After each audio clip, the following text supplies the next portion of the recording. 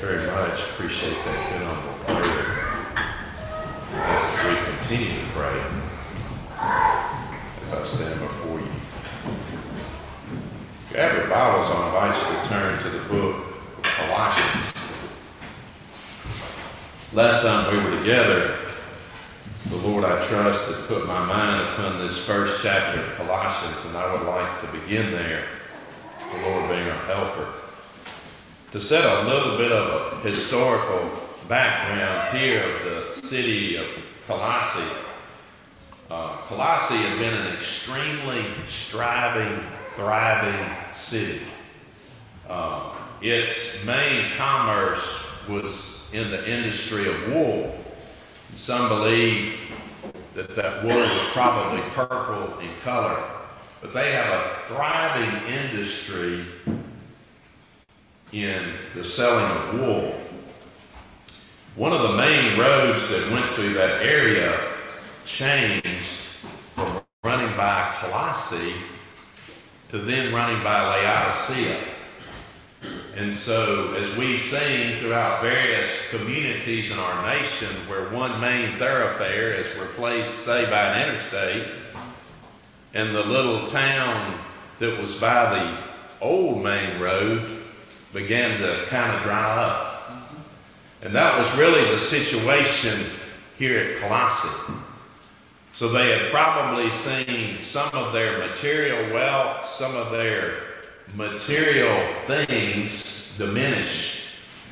But the Apostle Paul reminds them of where there are far greater blessings than just material things. Shortly after the penning of this book, according to history, the city of Colossae would face a pretty massive earthquake, which would very, very seriously damage the city. So Colossae, in a way, is kind of like all of our lives. You have your ups and you have your downs. You've got your hills and you've got your valleys. And certainly Colossae was no stranger to difficulty. And as we live in this old world, we're not going to be strangers to difficulties. I want to read through, the Lord being our helper, the verses that we covered last time and then proceed on. It says, Paul, an apostle of Jesus Christ, by the will of God, and Timotheus, our brother, to the saints and faithful brethren in Christ, which are at Colossae. Grace be unto you and peace from God our Father and the Lord Jesus Christ.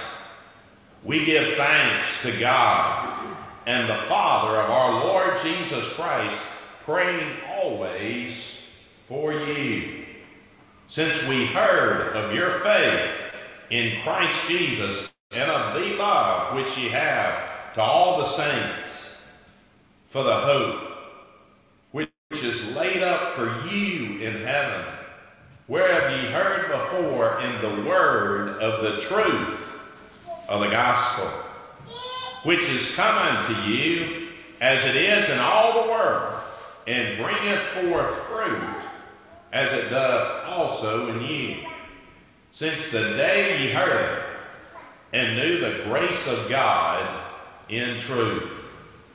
As ye also learned of Epaphras, our dear fellow servant, who is for you a faithful minister of Christ, who also declared unto us your love in the Spirit. Now, as we've gone through, and we covered these verses last time, but you'll see some emphasis on some very personal things. Their hope was laid up for them. It says laid up for you in heaven. Epaphras, whose name again literally means lovely, was for you a faithful minister of Christ. So what the Apostle Paul has covered here is something very personal unto the individuals at Colossae. And I'm going to tell you what our Lord's done for us, it's very personal. He chose us in Christ before the foundation of the world, chose us individually, and placed us in His Son. When He died upon the cross of Calvary, He died for you. That hope, that inheritance, that heaven and immortal glory that's laid up for us in heaven. Yes, Colossae may have lost so much of their material goods, but they had a hope laid up for them in heaven that nothing in this world could ever wash away. No earthquake could ever take away. No bad economy could ever chip away. So there's some themes there. There's also the theme of truth. You knew the grace of God and truth. He said, you've heard before the word of truth. And then he picks up, and this is about where we had left off last time. He said, for this cause we also, since the day we heard it, do not cease to pray for you. Again, there's that very personal phrase, for you. What a blessing when we know our brothers and sisters in Christ are praying for us. And what a blessing when we're able to pray for each other. And what a difference prayer makes. Said, and to desire that ye might be filled with the knowledge of His will, in all wisdom and spiritual understanding. The Apostle Paul's prayer for the church at Colossae, which again, by the way, he had never met these individuals face to face. He had heard about them from their pastor, Epaphras, who had given the Apostle Paul, who actually pens this epistle as a Roman prisoner. He's a prisoner at Rome. But look at the joy the Apostle Paul expresses in this book. See, the Apostle Paul had a joy that the bad circumstances of this life couldn't take away. The Lord's blessed us with that same joy. And what a blessing it is. He's praying here diligently. He said, I do not cease to pray for you. He's keeping on in prayer. You know, that's a good example for us. We need to keep on keeping on in prayer. Prayer matters. Prayer changes things. Prayer is a blessing that at any time of the day or night we're able to approach unto the Lord's rich throne of grace in heaven. So we're able to say things here and have the listening ear of our Father in heaven. What a blessing. He said that she might be filled with the knowledge of His will. Not just have a quarter of a tank, not just a half a tank of the Lord's wisdom, but a full tank. Sister Emily knows that when our vehicles get below half a tank, I get nervous. Because one of the things my daddy taught me, he said, son, always keep at least a half a tank. You never know what's going to happen. And so I start getting a little nervous when the tank's like less. I was riding with a preacher friend of mine one time, and his tank was so low that it kept giving that audible signal. Please find gas immediately. Please find gas. Well, this preacher was trying to wait on the cheapest gas station he could find that was in way another part of the town, and I finally is making me so nervous. I said, brother, I'll buy your gas. Just please stop and let's get some gas. So the Apostle Paul here is not saying that you need to have a little bit of the knowledge of the will of God. He's saying, I'm praying that you will be filled with the knowledge of the will of God. Now, I'm going to tell you, that's the most precious knowledge we can have. You know, we all no matter what walk of life we may have had in our life, no matter what profession we may have had, we try to gain knowledge of our profession and try to learn more about it as we go through. I've tried to learn a lot more about the law and legal work and the business of probation than I did when I started. And I tell our young officers, I said, I'm continuing to learn every single day. And I tell them, don't stop learning. We need to continue to learn. But any knowledge of the world, you take your pick, it pales in comparison with the preciousness of this knowledge, the knowledge of His will in all wisdom and spiritual understanding. The word wisdom is a special knowledge. It's a knowledge that's not a wisdom of this world, and the Bible does talk about the wisdom of this world that's not a good wisdom, but the wisdom he's talking about here is a wisdom from above.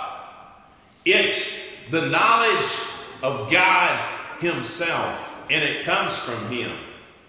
In the book of James, he would tell us in James chapter 1, if any man lack wisdom, let him ask of God, who giveth to all men liberally. That means bountifully, and upbraideth not, and it shall be given him. But let him ask in faith, nothing waver.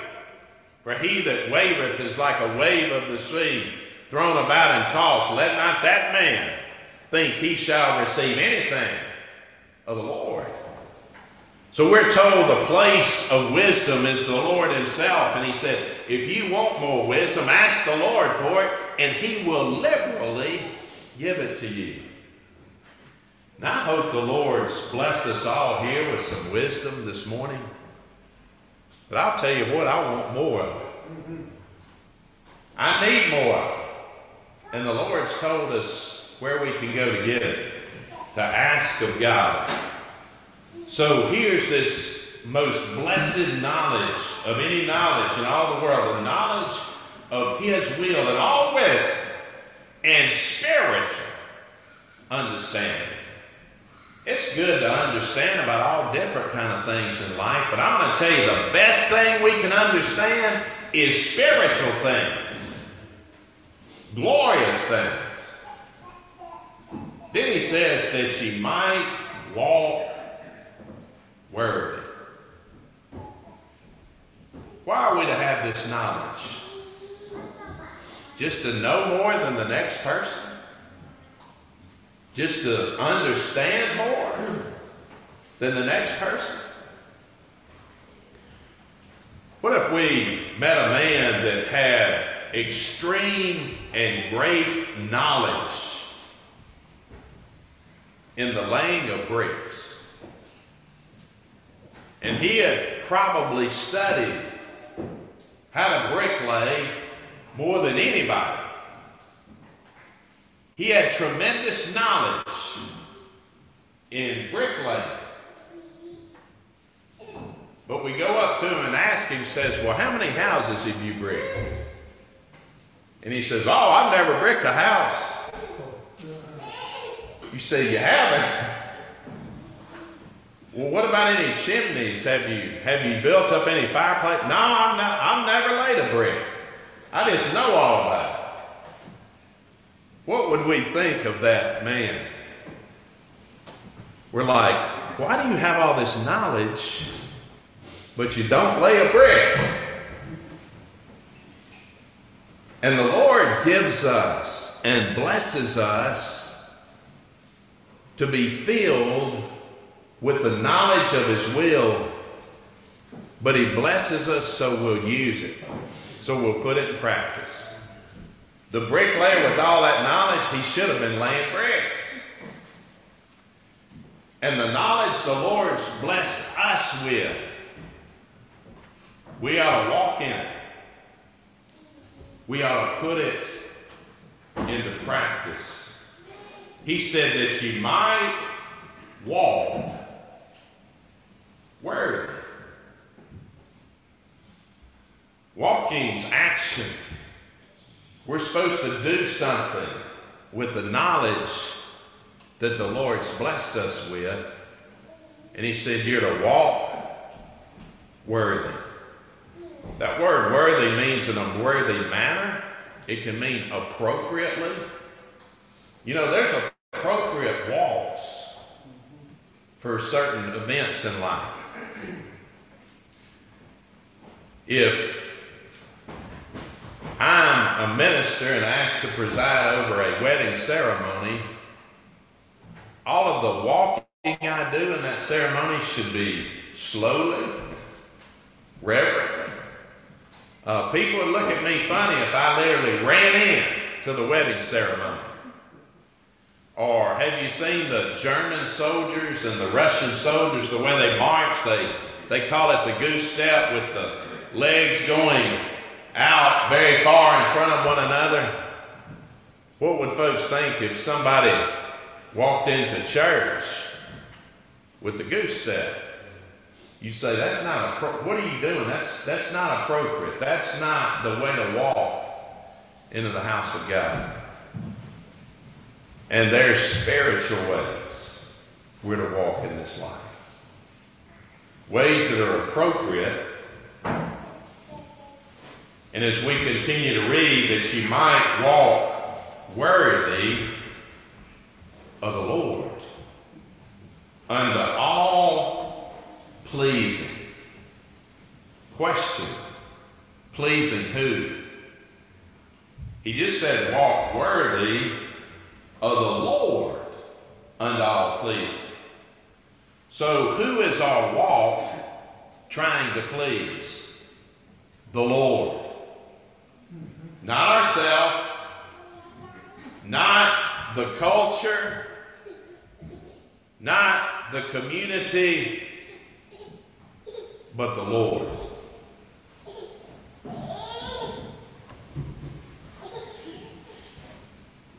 We can get into a whole lot of trouble as we go throughout life if we're trying to please somebody other than the Lord. How many times have people gotten into all kind of things that this Bible teaches against because they were trying to please their friends? We call it peer pressure. And peer pressure can occur at any age. It's not just for the young folks, but any of us at any age can be subject to peer pressure that try to lead us to do things wrong. Peer pressure to engage in drunkenness. Peer pressure to use illegal drugs. Peer pressure to get involved in all kind of types of immorality. So this worthy walk is worthy of the Lord unto all pleasing. This knowledge that the Lord's blessed us with of His Word and of His truth, we're to apply that knowledge in the way we live our life to please the Lord, who has done so much for us. He says, being fruitful in every good work and increasing in the knowledge of God. Do you think that bricklayer that was in the example, that had all this knowledge, he had learned all about bricklaying but never laid a brick? You think if that bricklayer started laying bricks, would he learn more or less? He'd learn more.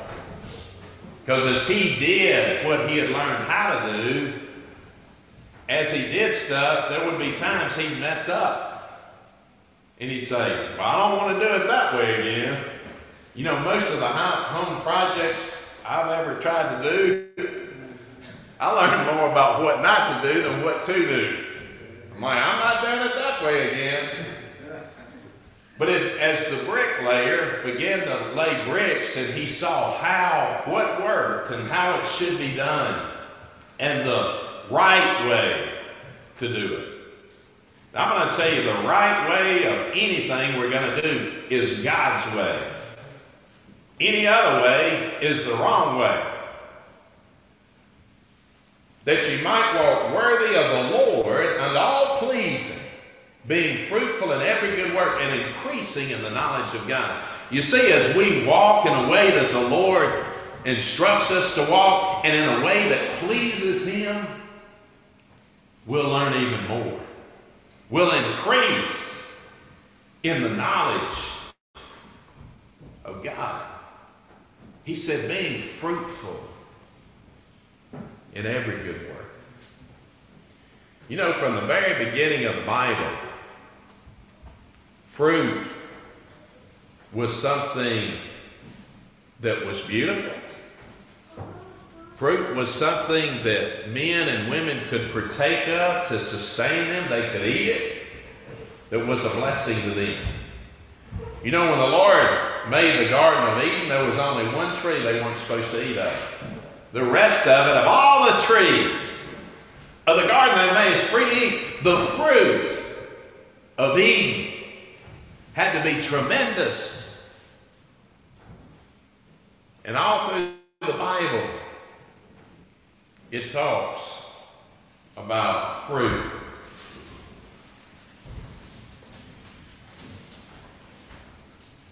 Being fruitful in every good work. We look over in Ephesians chapter 4, just a few pages previous to where we are.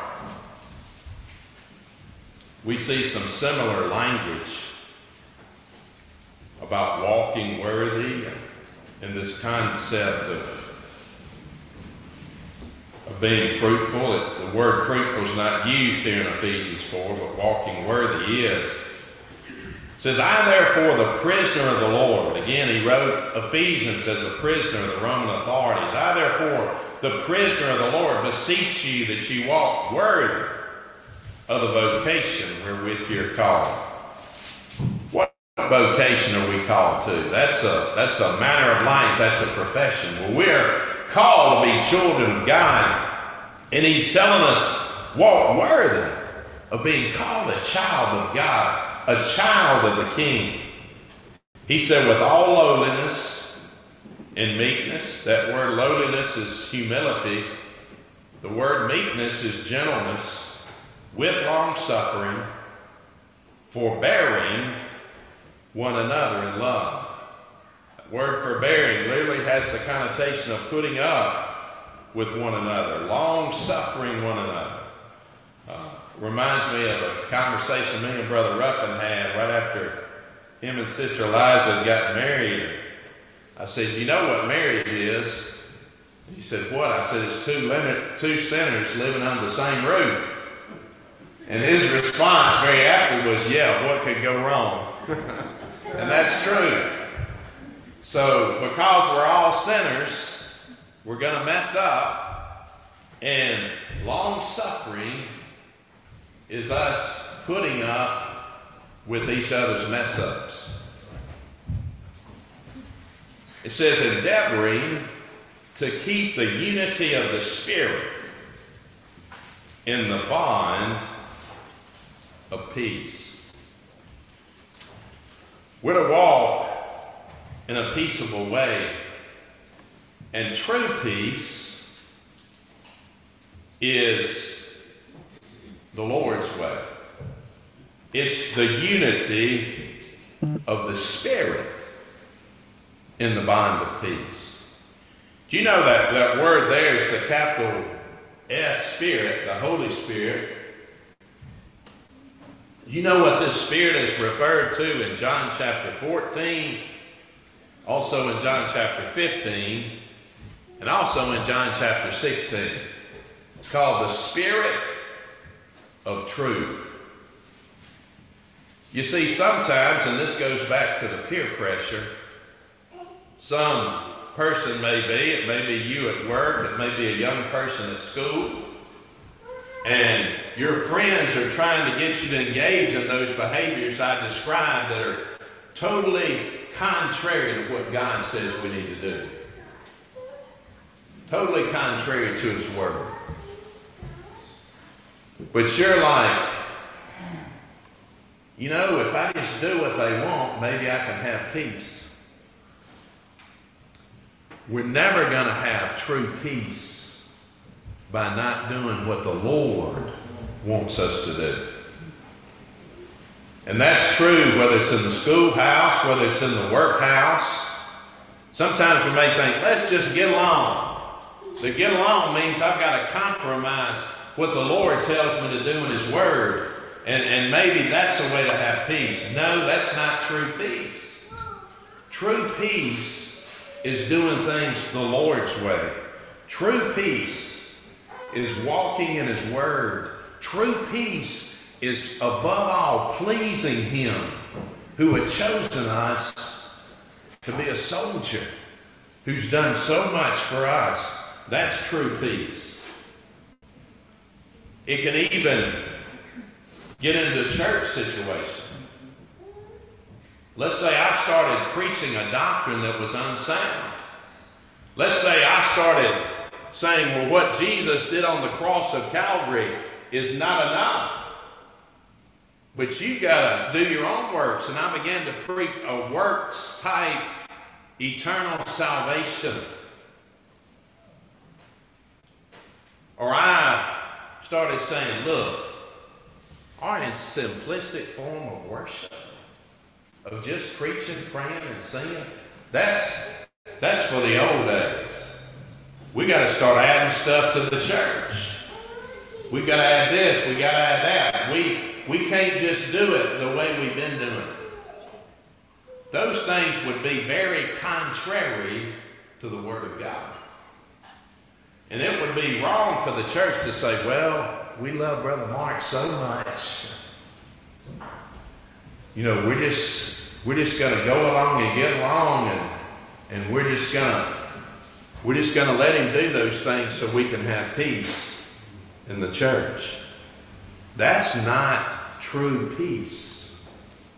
True peace is, yes, being united, being the unity, as it says here in Ephesians 4:3, endeavoring, means it takes some work, it takes effort, endeavoring to keep the unity of the Spirit in the bond of peace, to be united in the Lord's way, what the Lord's told us to do, being united in the Spirit of truth, the Holy Spirit of God, and that's where true peace comes. It comes from the Lord, it doesn't come from man. But as we're to experience peace, it's in walking worthy of the Lord and all pleasing. It says, to go back to Colossians 1, it says, being fruitful in every good work. You know, any fruit that's born in our life by pleasing the Lord, it's a blessing to us individually. You know, in the book of Song of Solomon, God himself, the Lord Jesus Christ, that's so vividly portrayed there, is compared to an apple tree. And the bride, a picture of us, the church, the bride said, I sat under this apple tree, my husband, the Lord Jesus. And I sat under his apple tree with great delight. And his fruit was sweet to my taste. You see, the fruit of the Lord is a sweet blessing to us, his bride.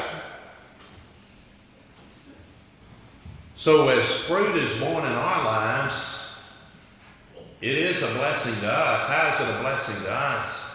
It's a blessing to us because we can see through an eye of faith. We can experience the sweet smiles of our Lord Jesus upon us. How many children, in trying to please their parents, You ever remember a time when you did something that really pleased your mama and daddy? Maybe they had given you some task to do and you had done it the way they told you to do it, and it all turned out really well, and they were so pleased, and they encouraged you, and they commended you as a little child. How did that make us all feel? To see the smiles of our mother and our father. Say they were pleased with what I did. You had that sweet sense of fulfillment and accomplishment. And what a sweet blessing, even to a far greater degree, to see the smiles of our Lord Jesus Christ. And to realize I pleased Him who's chosen me to be a soldier. And that fruit that's born, and He deserves all the glory for it. We never bear any spiritual fruit if it hadn't been for the fruit of the Holy Spirit He's put within us. So He always gets the glory.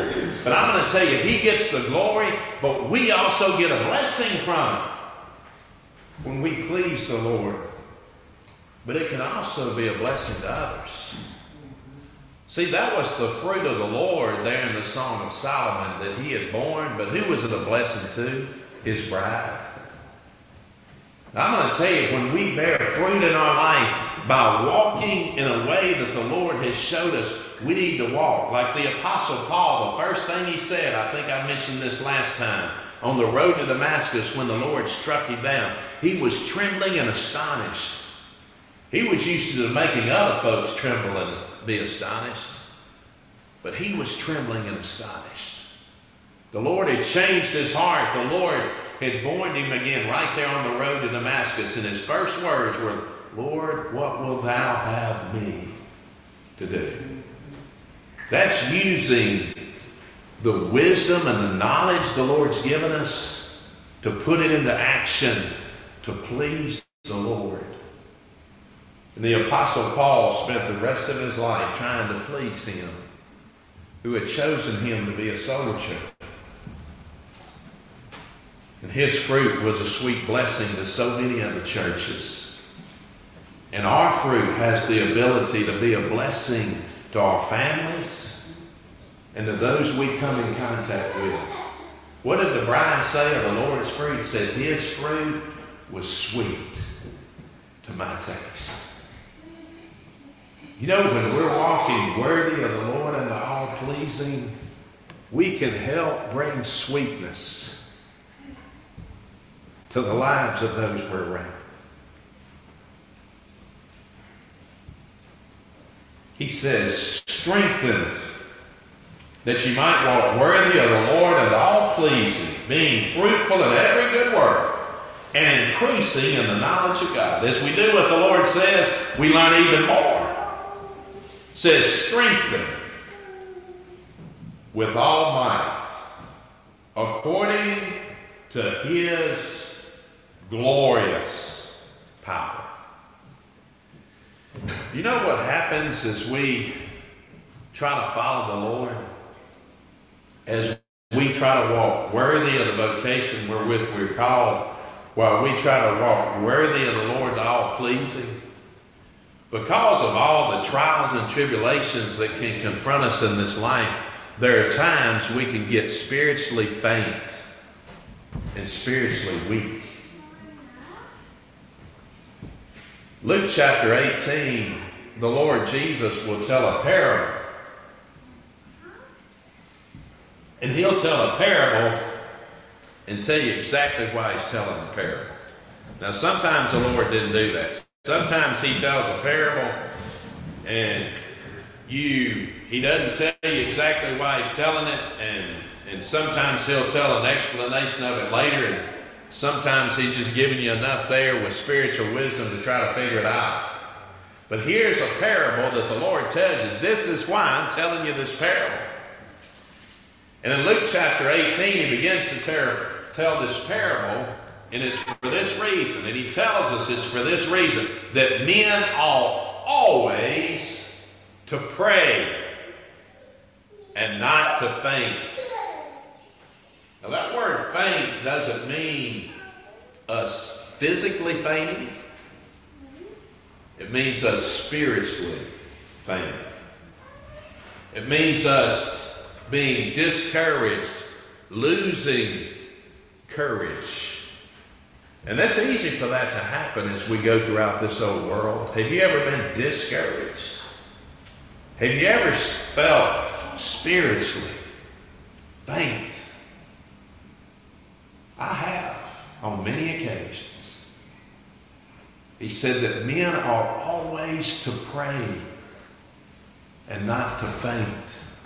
And he goes on and he talks about that widow that had been wronged by someone, and she keeps going to this unjust judge that the Bible describes, said he doesn't fear God and he doesn't regard man. Now, how we like to go to a judge like that? Judge, give me justice. And you know the judge doesn't fear God. He don't care anything about you. He doesn't care anything about the Lord. He doesn't fear God. He doesn't regard man. That'd be rough. But the widow keeps coming. And she said, avenge me of my adversary. Give me justice. I've been wrong, and you need to give me justice. And this old wicked judge that doesn't fear God or regard man finally gives the widow justice because she keeps coming. And the Lord tells us, keep coming in prayer.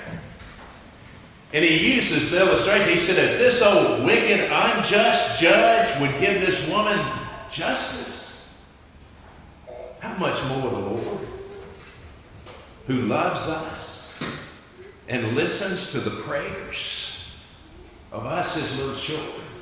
He said, shall not God avenge his own elect? Means give us justice. Avenge his own elect. Help us in time of need, which cry day and night unto him. He said he'll listen to our prayers. And as we go through and as we feel spiritually weakened by all that we face, the Lord's able to give us strength. The Lord's able to keep us from fainting. He's able to give us every single thing we need. That's why as the Apostle Paul's praying for them to walk worthy and then to increase in the knowledge of God, he said, I'm praying that you'll be strengthened with all might according to his glorious power. You see, he has power that's unending. My power gives out. I get tired quicker than I used to. But the Lord's power never wanes one iota. The Lord's power never diminishes. The Lord's power never gives out. And we can be tapped into his almighty power. In John chapter 15, it tells us that he's the vine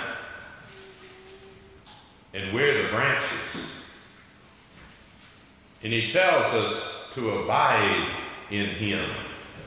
Now, we were chosen in him before the foundation of the world, and we didn't have anything to do with being chosen in him. But we do have something to do with abiding in him. John chapter 15 and verse 4, just for the sake of time, we'll pick right here.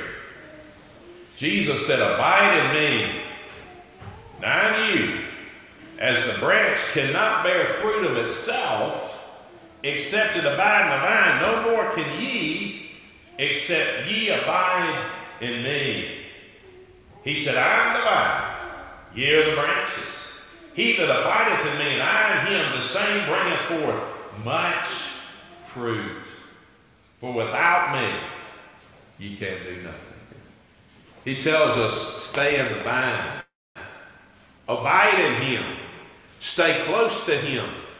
How do we do that? Being in his word every day.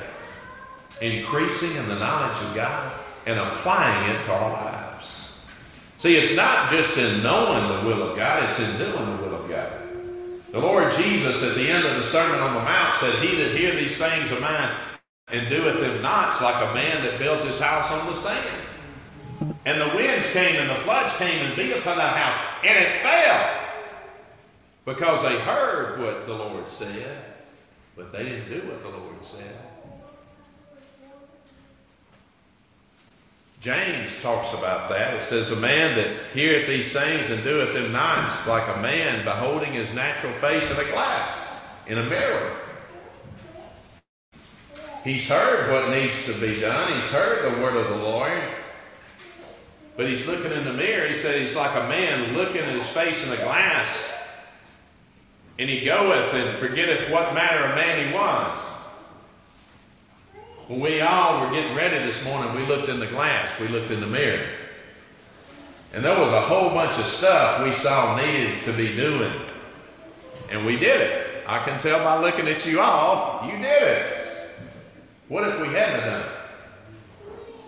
If I showed up to church this morning like I woke up out of bed, you would see I was a hearer of the word but not a doer. He looked in the mirror but he didn't do nothing about it. And so what a great blessing that we've been blessed. And it's a tremendous blessing to be blessed with the knowledge of God and to know the will of God. But he says you need to put it into practice. And you need strength to do it. And he said, your strength's going to fail. Without me, you can do nothing. But if you stay tapped into my strength. Philippians 4:13 says, I can do all things through Christ, which strengtheneth me. You may say, Brother Mark, the trials and tribulations of life have just beat me down so much, I can't put another foot in front of the other. I can't do it anymore. The Lord can give us strength. We have no strength. The same Lord that will bless us with wisdom will bless us with His strength. When we say, Lord, please, I can't do nothing. How many a gospel ministers got into the stand? Said, Lord, I've got no strength. And the Lord blesses with strength. The Lord blesses what we do not have within and of ourselves, but He has it, and He can bless us with it. Strengthened with all might, according to His glorious power, unto all patience and long suffering with joyfulness. Patience is cheerful endurance. It's literally what it means, cheerful endurance. I'm a little bit better about enduring than I am about cheerfully enduring. But with the Lord's strength, we can not only endure, we can we can cheerfully endure. And long suffering. That word long suffering literally has the connotation of the English word forbearance. It means holding back on doing something. Not somebody makes us angry or somebody cuts us off in traffic, we immediately react. It's like, hold on. Think about what you're doing. Be long-suffering. Be gentle, be kind. And it says, with joyfulness.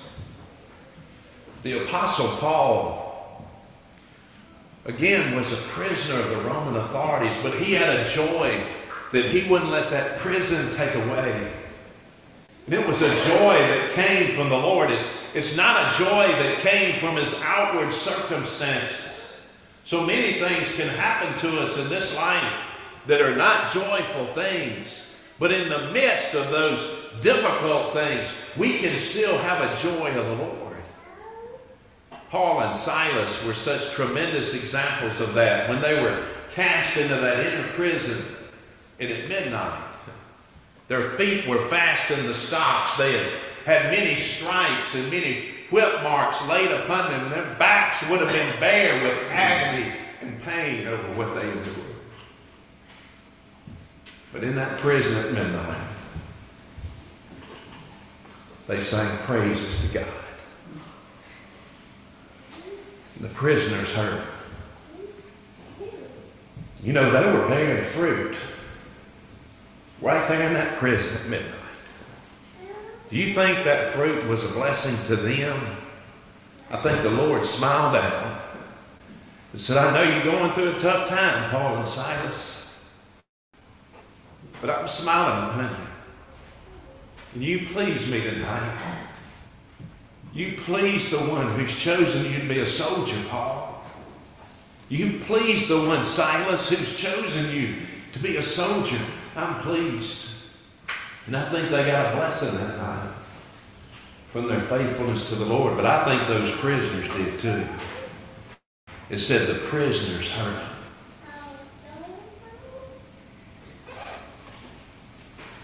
I don't know whatever happened to all those prisoners, but I believe what they saw and heard that night made a difference in their life. It says, who have delivered us, giving us thanks unto the Father. I'm bringing my remarks to a close. Giving thanks unto the Father, which has made us meet to be partakers of the inheritance of the saints in light. He said, all this is giving thanks unto the Lord. All this is giving thanks unto God the Father, who's made us meet, who's made us fit to be inheritance of the saints, to be partakers of the inheritance of the saints in light. What better could we partake in? Who had delivered us from the power of darkness and had translated us into the kingdom of his dear Son. He's delivered us from the power of darkness and he's translated us into the kingdom of his dear Son. This is something that's already happened. We're already blessed to be in the kingdom of our Lord Jesus Christ. What a blessing that is. So much more could be said about these last two verses we covered. But what a blessing it is, all that the Lord's done for us. And all that he's blessed us with, and all the knowledge he's blessed us with, I pray the Lord will bless me to walk in it. I pray he'll strengthen us with his power when we get weak and faint in this old world. May God bless you, my prayer.